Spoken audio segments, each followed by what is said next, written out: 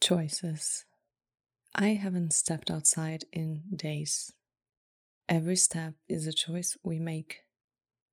The path I take, the way I walk, away I walk. I hope the next step will be better than my last. In fiction, days like this don't usually exist. Does fiction imitate life or life fiction? As the writer of my story, it's hard to see the line in the sand of my choices and chances. In life, choices are right or wrong. In fiction, choices are better or worse.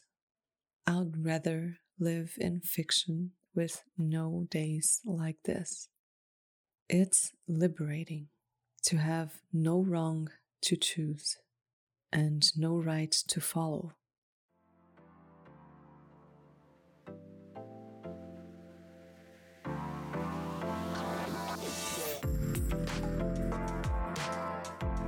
Welcome to the Memento Mori Lab podcast. I'm Myra, your host and aspiring creative friend. This episode's topic has been on my mind for a while when it comes to the creative process and existing as a human being. Life is nothing but choices. Our days are a sequence of choices at every moment until we fall asleep at night, only to wake up the next day and continue with all the choosing this or that. Obviously, everyone deals with a different set of choices. Some have a pool of amazing options to choose from. Others have very limited, crappy ones. But for the most part, we all have choices to make, and whatever we decide impacts our future. Even though sometimes we don't even realize we're making these choices, right? Many of us seem to be living life on autopilot. It feels like we don't have much say in anything anymore. Life just goes on and we go with it. If we look back, we can see that the choices we made in the past led us to where we are today. I also feel like the brain is always trying to save energy somehow and work as little as possible. And it's much easier to do the same thing over and over than to break out of a cycle or a routine and do something different. AKA make a different choice, potentially a better choice. This whole topic came about because I started taking a class on TV script writing. It's a career I would love to have. I will just throw that out there. And if I make it one day, it will be fun to refer back to this episode and cry happy tears. If it doesn't work out, well, what can we do? Anyway, we are writing spec scripts in class, which are basically a script for a new episode of an existing show. For example, I'm writing one for Brooklyn Nine-Nine. I love that show. As we started working on these spec scripts, writing out ideas and outlines, I noticed that I had all these potential ideas of different ways the story could go. And suddenly all I could see in front of me was this ocean full of ideas and choices, and it was as terrifying as like a tank full of sharks. This brings me back to episode 23 when we talked about analysis paralysis. It's when we have so many options, we end up completely frozen, unable to decide at all. But I kept going with my script, making choices and thinking that eventually I would just decide and I would have fewer choices to make as it progressed. I was wrong. The more in depth I go, the more decisions I have to make. Cut this out, or keep it, or change it, or add that other thing, or cut that other thing. What about that other idea? Oh, I cut that part, so now I have to redo this part. Should I scratch the whole thing and start outlining again with a different story? Is this good enough? Do I cut it too? Endless choices. Endless. Then I heard the following. By the way, maybe I've said this here before, and if I did, bear with me, my memory is terrible. I heard it from my teacher, I think. Like I said, my memory is terrible. Anyway, I heard this. There are no right or wrong choices. There are better and worse choices. The difference is subtle, but I think it's extremely helpful. We are always chasing the quote unquote right choice and desperately clinging to some options as if they are the right choices. But what if there's no such thing? If there's no right or wrong, we don't need to waste so much time trying to get it right. Or waste all of our time avoiding making any decision at all in fear of getting it wrong. There are better and worse choices.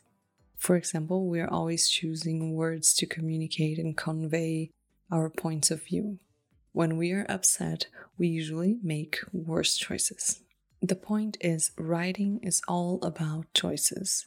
Any creative endeavor is all about choices. Life is nothing but choices at all times.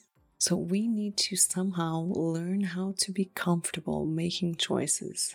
And I have a feeling that's hard for most people. I mean, I do know some very decisive people, but I also know and am one of those very indecisive ones that struggle to make a choice every day. Of course, we can follow carved out paths in life. Those will require us to make fewer choices, instead of that expression like reinventing the wheel. Like if you hike in the woods or something, you follow a trail, you won't have to make the same amount of decisions as a person who decides to not take the path and go their own way. You know what I mean? Or like building IKEA furniture. We have the instructions at hand and we just need to follow the steps without making judgment calls.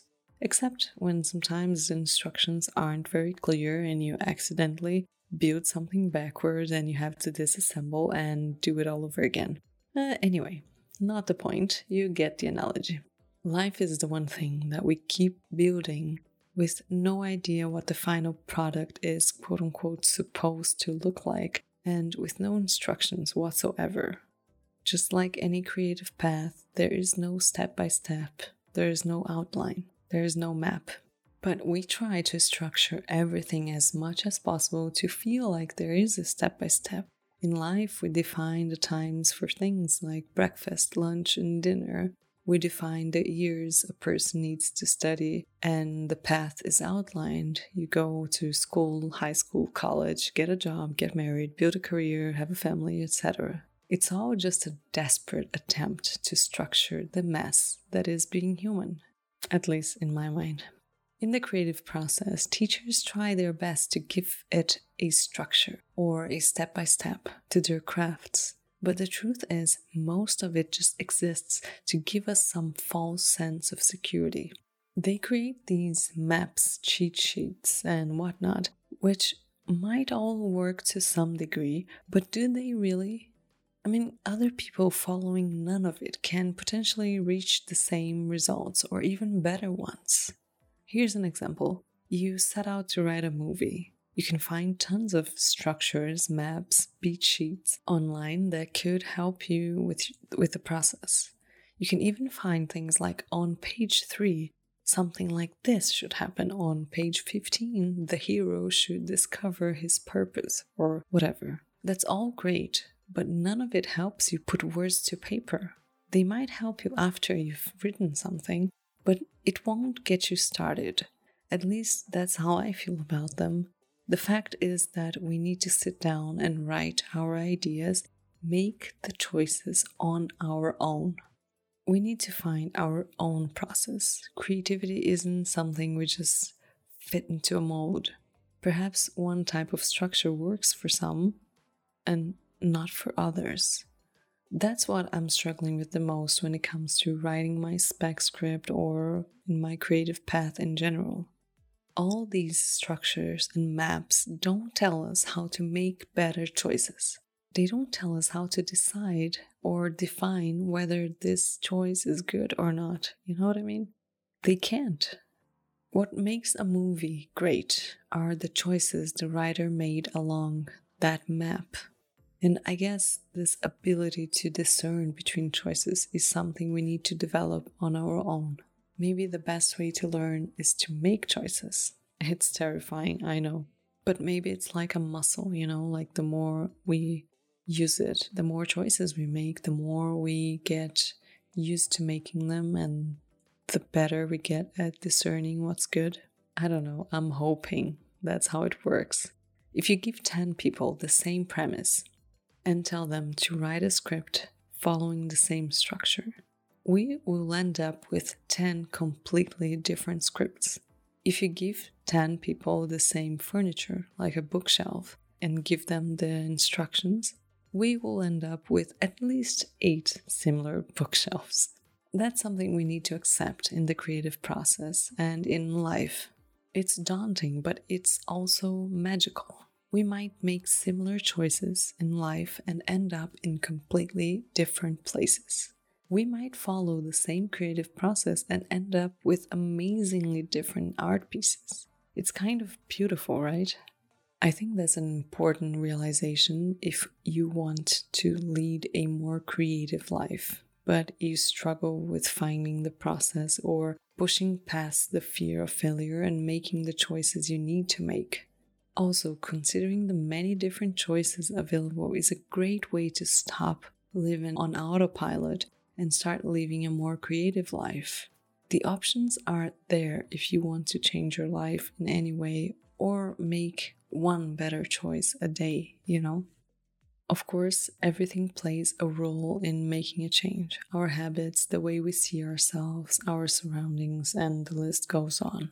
I think we talked about in another episode that if you want to make better choices in life, or if you want to create new habits, we can design our environment accordingly. Here's what I'll say on that. If you always reach for the cookie jar on autopilot, what happens when you stop filling up the cookie jar? The simple idea of better choices rather than right or wrong choices is liberating. Think about it. It's not even the best or the worst choice either.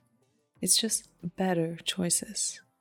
Words matter, and the way we think about things can have a massive impact in our lives. Many creatives tend to get paralyzed by fear and not take action at all towards their creative goals.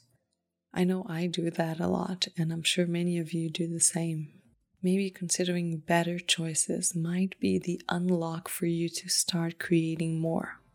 This concept has helped me push through some writing crises these past few weeks, so I hope it helps you too. Remember that there's no map for the creative process, so there are no right or wrong turns. You and I might take the same path and end up in entirely different places, or you and I might take completely different paths and end up next to one another. So who knows? The point here is, if there isn't a right path, why should we worry so much about the first step or about every other step after that? If something works for you, it works for you. We can't just follow other people's maps hoping to end up somewhere, And with that in mind, and before we end this episode, let's go to another poem. Last choice. Surrounded by choices, decisions to make every day. Each time the clock ticks, there's another choice to be made. I often choose without thought. No decision is still a choice. I check boxes, I accept terms, I select options, I click submit. Would my choices change at the sound of my final clock? What would I choose without tomorrow? With no right or wrong in sight, could I still make the same choices? The world would not taste the same. Perhaps I would realize my choices weren't always truly mine.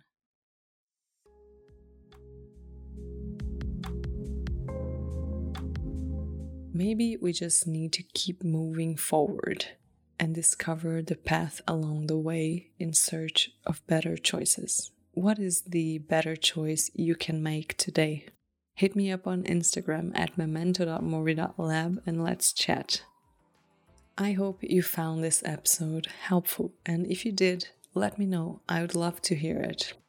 If you have a couple of minutes to spare, consider leaving a review on Apple Podcasts or somewhere else that they allow you to review podcasts. I don't know. Let me know what you'd like to hear more about, or just boost my ego, or I don't know, if you want to criticize me, that's fine. I'll take it.